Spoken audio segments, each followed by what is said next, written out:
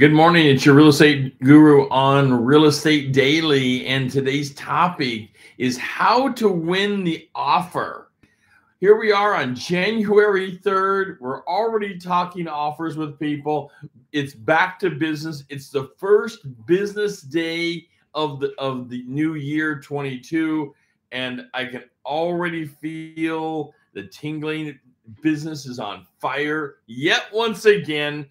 By the way, we are the third day into the 10-day challenge of putting a listing in your pocket. If you're participating in the 10-day challenge, you have to work this every day. Remember, the recommendation is 4 days a week, 4 45-minute segments that you're working your business. We're not asking for 8 hours a day. We're not asking for 10 hours a day. We're not asking for 6 hours a day. We're asking for 4 45-minute segments to work on your business directly. Yes, it takes work, but it pays off big time. That kind of focus really pays off. The number one problem I see with agents that say they don't have businesses, they're not time blocking and spending time on their business regularly. Now, of course, I would like to see you spending 5 days a week on this. I always value time off right along with you. It is important to take time off to clear your mind and have a life. You've got to have a life going on. Okay, over to our topic though for the day is how to win offers. This is a graduate level topic. We're going to hit this just a little bit this morning, but how to win an offer in this environment where you've got multiple offers coming. If you're in a multiple offer situation, how do you win the offer? It's not so hard to win. Anybody can win an offer when there's no other offers sitting around and it's an old listing. At that point, the listing owner is just probably happy to get an offer. Sipping my coffee this morning, one moment. But that, for most of us, we're in multiple offer situations now where our seller is confronted with lots of offers. There might be anywhere from 2 to 30 offers. When you've got, let's just say, 10 offers on the table, how do you get your offer to stand out? I'd like to hear from you in the chat room. What are you doing to get your offer to stand out directly? Would like to hear from you on this. So here's some thoughts on this. As I said, this is more of a graduate level topic. But the first thing you have to do, remember the old-fashioned communication. We keep talking about communication, the multiple ways of communication. This is where you have to coach your client. You have to get the client up to speed in the market and ready to battle for the offer. Now, you don't want to go in there and make anybody uncomfortable. It's not that. But you are the professional. You're the one that's studying the market. You're the one, excuse me, you're the one paying attention to the market on a daily basis. They're not. They might be paying attention to it now that they're taking a look at buying a home or selling a home. Because this applies on either side, is which offer do you tell your seller to accept? Slightly different topic, but similar in nature. But we're talking about a buyer right now. How do you ready your buyer in this market? Well, number one, it's coaching. Coaching in knowledge of the market. Every one of us have had clients who was looking at a $400,000 house and said, well, they want $400,000. I'll bid that down by $25,000. And you're thinking in your head, just a second. The average home like this gets bid up by $25,000. That's a $50,000 gap. So number one, coaching, bring your client up in knowledge of the market so they know what to expect when they're going to put an offer in on a home. You can't walk in nowadays in the Portland market on a home that is priced right in the $400,000 range and think that you're going to get it for around the $400,000 range. It just generally isn't happening. You might get lucky, but generally isn't happening. You have to be willing to do something else. Now, that something else may not be money. You might get it for the $400,000, but what else did you bring to the table? For example, can you prepare your client? And this is going to take a little time with the lender. Can you prepare your client for a quick closing, maybe a 21-day closing? That's fast if you're looking at lender stuff. You're looking at FHA, VA, things like this, getting appraisers out there, inspections. You're going to have your dominoes lined up like crazy to show that you can pull this off. And when you offer something like that, you want to make sure that the seller knows what you have done in advance, that you've lined up the inspections. You have the lender on board. The appraising situation is possible to get someone out there and pull this off if you're offering a 21-day close, because that can really put a cherry on top of a decent offer. Even if your offer isn't coming in, real high or something, you're showing that you can close a deal rapidly. Now, let's face it, sellers want their money.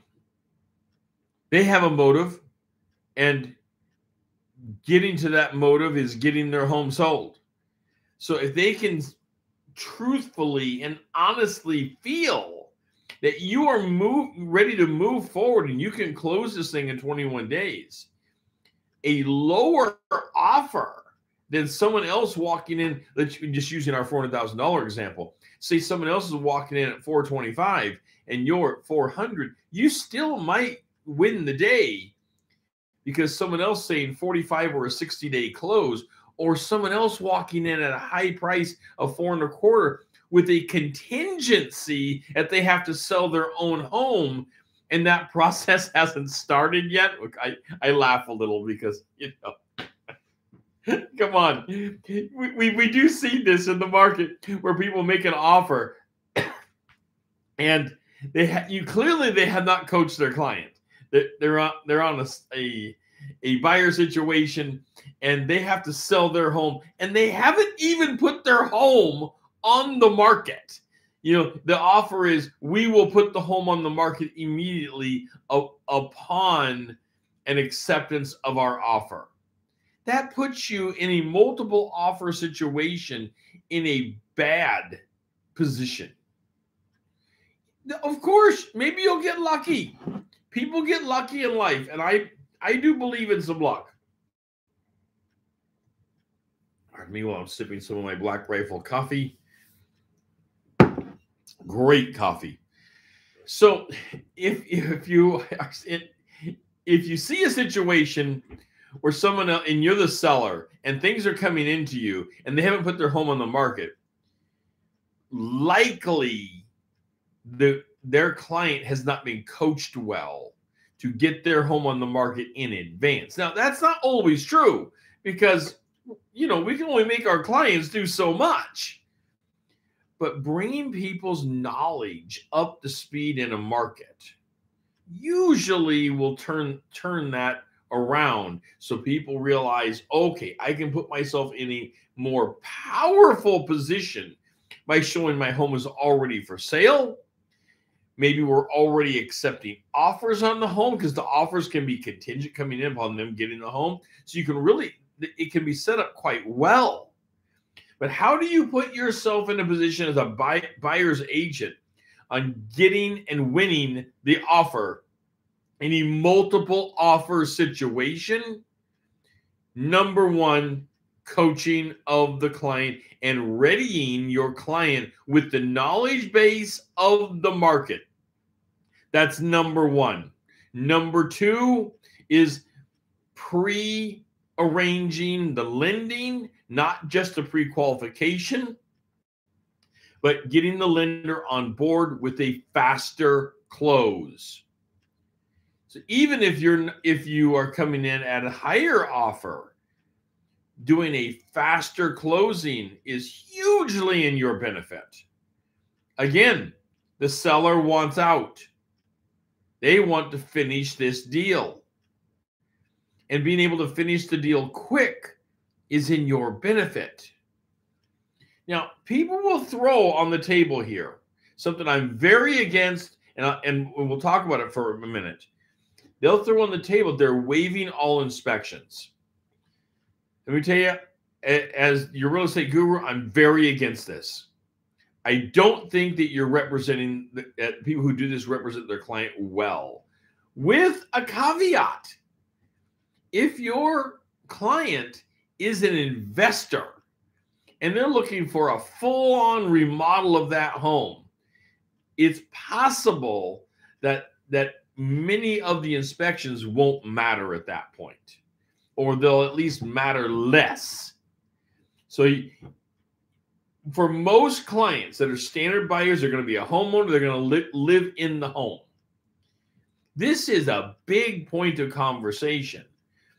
And when I see things come across, and it's going to be an owner occupied by the person that's purchasing it. So owner occupied, and they're waiving all inspections, I'm concerned for their client.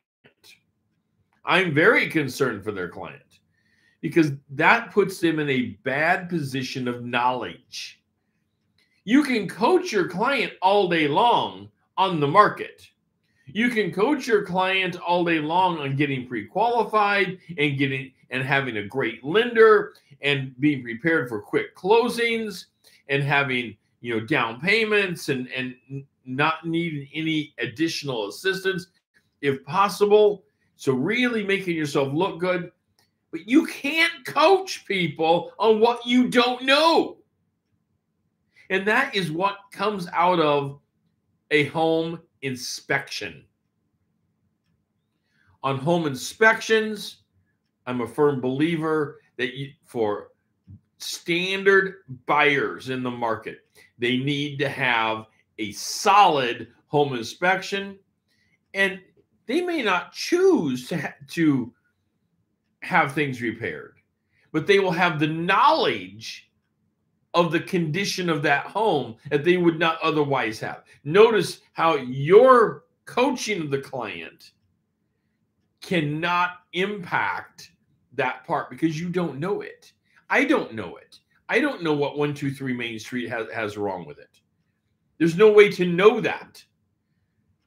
So waiving inspections, you could be putting your client in a very, very bad position. I have not seen liability coming back to the agent, but certainly I would worry about that. Something I would greatly worry of the personal liability if they've shown that you were persuasive in coaching them to waive it to win the offer. And then all of a sudden there's a massive, $30,000 mold problem going on in the home or worse things, maybe the entire trunk line of the septic system going out to the city or the private septic system itself is in complete failure. These are radically expensive items. I mean, you talk about expense. You can go anywhere from $10,000 to $50,000 on these things, so it can rack up some dollars really, really fast. So be careful using that kind of a tool. Now, I have seen that people will say we will limit our exposure. We will limit the seller's exposure to not more than $2,000 on repair items. So they're going to have their inspection. This is a good tool. You're going to have your inspections. You're moving forward. And now you're saying we will not ask for more than X amount of dollars in repairs. Now, what that does is, what's hidden behind the scenes on this, the seller's looking at this saying, oh, wow, okay. I figured I might have to fix a couple things, but they're limiting my exposure. But on the buyer side, what you're putting in place here is the buyer can walk away. The buyer can still walk away. They're not waiving inspections. They're simply saying they won't ask for more than a certain dollar amount, but that doesn't stop them from completely walking away from the negotiation table. That can be a very, very good thing to be put in place in the hot market that we're looking to go right back into this year in 22. The market really hasn't slowed down hardly at all. Everybody, well, excuse me, not everybody. A lot of homeowners pull their house off the market starting in November, feeling that the holidays are a bad time to sell. And we've talked about this in other shows. That is bad advice. The holidays can be a tremendously good time to sell a home, depending upon how you align your home, the seller's home, of course, the seller's home in the holiday market. The problem is most people don't change anything, and they start limiting the exposure of when they're even willing to show something. So they kind of kill their own market. And at that point, they may as well have pulled their home off the market if they're going to be limiting it to that level. In the holiday time, that's when you want to decorate your home and showcase your home on how wonderful and fun the holidays can be. And that's why I was saying back during the holiday time, don't pull the home off the market. Showcase it. Show it off. And when the buyer comes in, they're looking around and saying, oh my goodness, this is what holidays are like in this home. And they are so impressed. And you have the wonderful smells of the holiday and all of the decorations going on. And it is a wow factor for people. And it makes them have greater desire. You've risen the desire factor. Now, desire rarely goes to money, but it certainly plays into the hearts of the buyer that they want it more. Assets go to money. So when someone asks you, and this is not the show for this, but when they ask you about, well, if I remodel my bathroom, how much more will that get for me? Probably nothing. It goes to desire, where people will want it more, but they won't want to pay more for it. Adding a bathroom to the house, that's different. That will bring in dollars often, not every time, depending on how many bathrooms you currently have. If you have one bathroom and you're adding a second bathroom, you're adding dollars. If you have two bedrooms and you're adding a third bedroom to the house, you're adding value. If you have a kitchen and you're simply remodeling it back to bring it back up to speed, you're adding desire. So how to win the offer? Try to make it where there are no stumbling blocks between your offer and completing the close. So the more things you can line up, even show them in the offer that you are prepared to move forward early with inspections. You've already contacted inspectors. Now, there is something in Oregon that I need to announce going on. There are no more love letters for winning the offer allowed. That started on the 1st of this year. The love letters are out. These were wildly popular for years, decades. And I say years and years, absolutely decades. The love letters have been going on where people write in a letter to the seller and say how well their family will fit in the home and the honor it would be to have the family. This is a family home, and they will honor everything going on and how much they love the current garden You know, they draw those distinctions between the families, trying to make the family ties with someone they really don't know, but they're trying to draw on the heartstrings of the seller.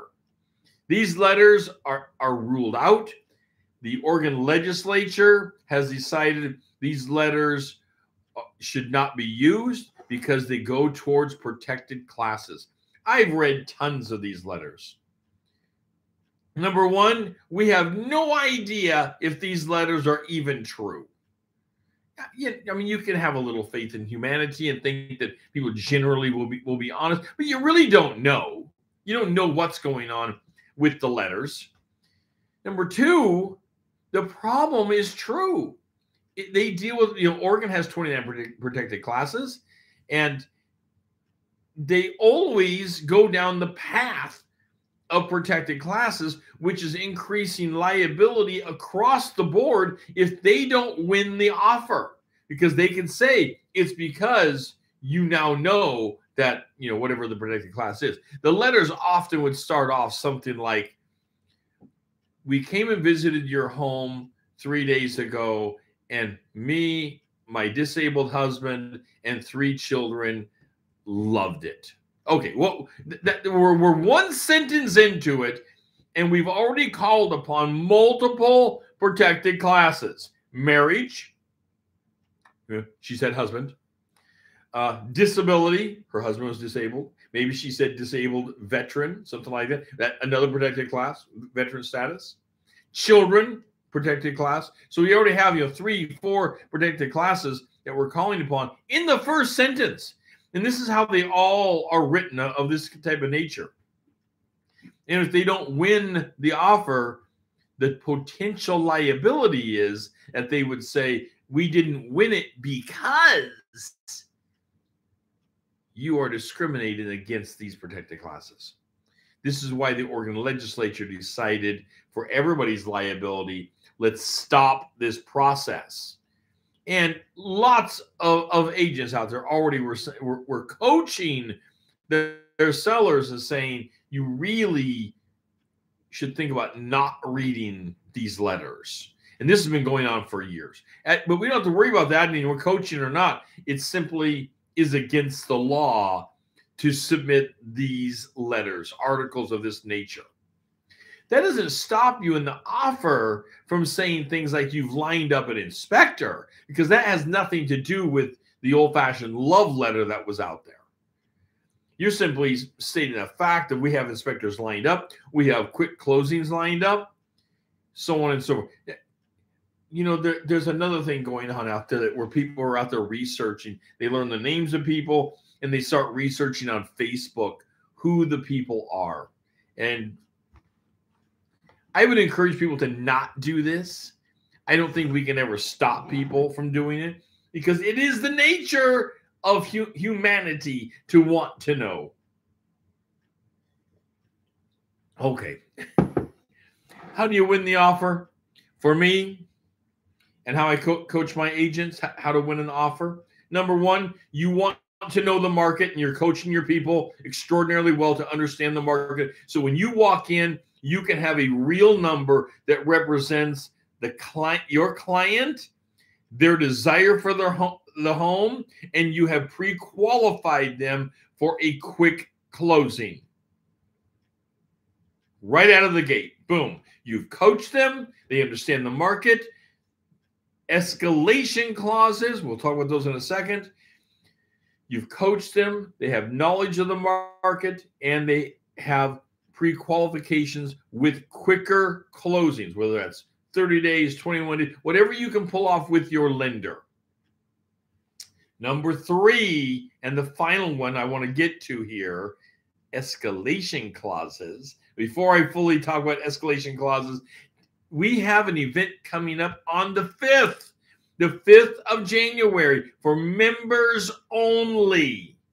You will need to subscribe to the channel to see the members only, where we are going to take a deep dive into the market conditions and what's going on. You won't want to miss this. This is going to be amazing. You absolutely won't want to miss it.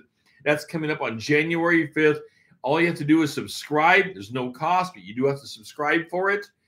And that will be listed as the members only event.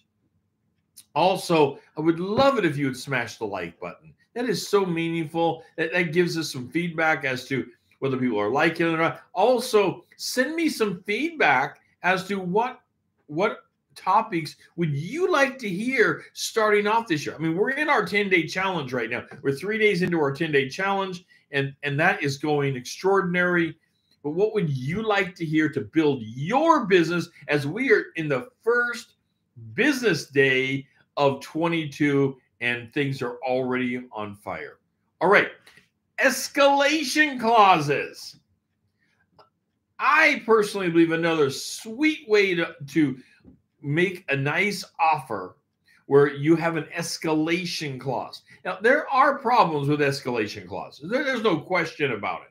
And people treat them, some people treat them differently. Some people look at it as, okay, well, you offered $400,000, you have an escalation clause up to $410,000.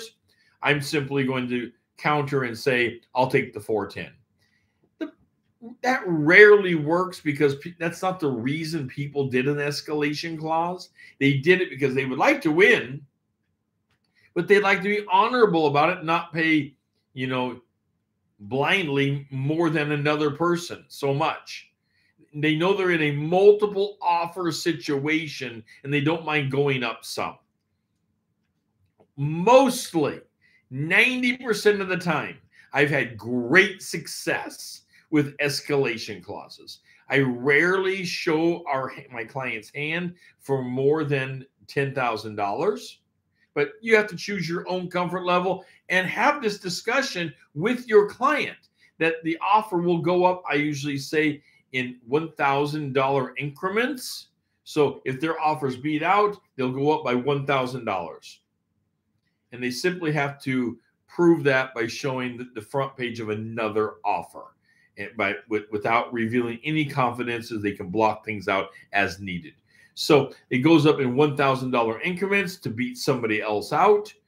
And it's a strong path in winning an offer.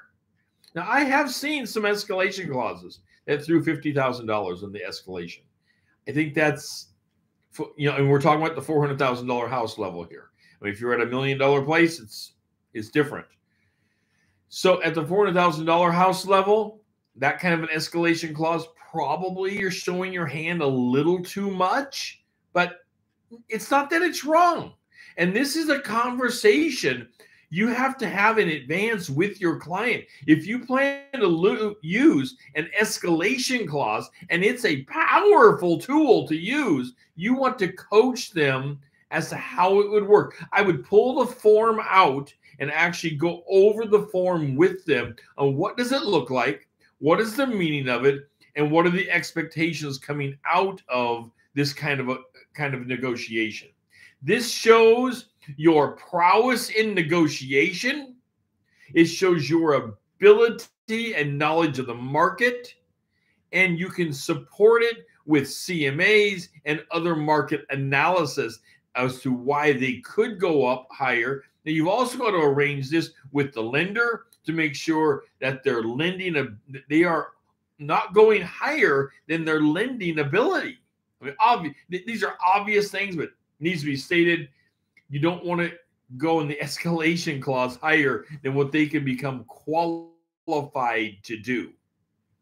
So keeping it within the client's cap, really important for obvious reasons. You don't want to, go beyond. So escalation clauses, though, can be a powerful tool to bid in at one level, but capture the distance of another level as you go up. And we have won some of these where it never had to go up. And I was a little surprised that they didn't go up any, because we were in a multiple offer situation. And I don't know for sure that we were the highest offer, but we had offered a quick closing. And it's quite possible that turned the key by itself and never had to interact with the the acceleration clause to move it on up. So, all right. Wow, that is a lot going on. We have so much happening. I'm looking forward to hearing from each of you on the 10-day challenge. We're in day 3 of it. The goal is to put a listing in your pocket by the end of the first 10 days of the year and put a buyer in your pocket. 2 deals, 10 days, could be $20,000 in your pocket. All right. I am your real estate guru. This is Real Estate Daily. We will talk soon.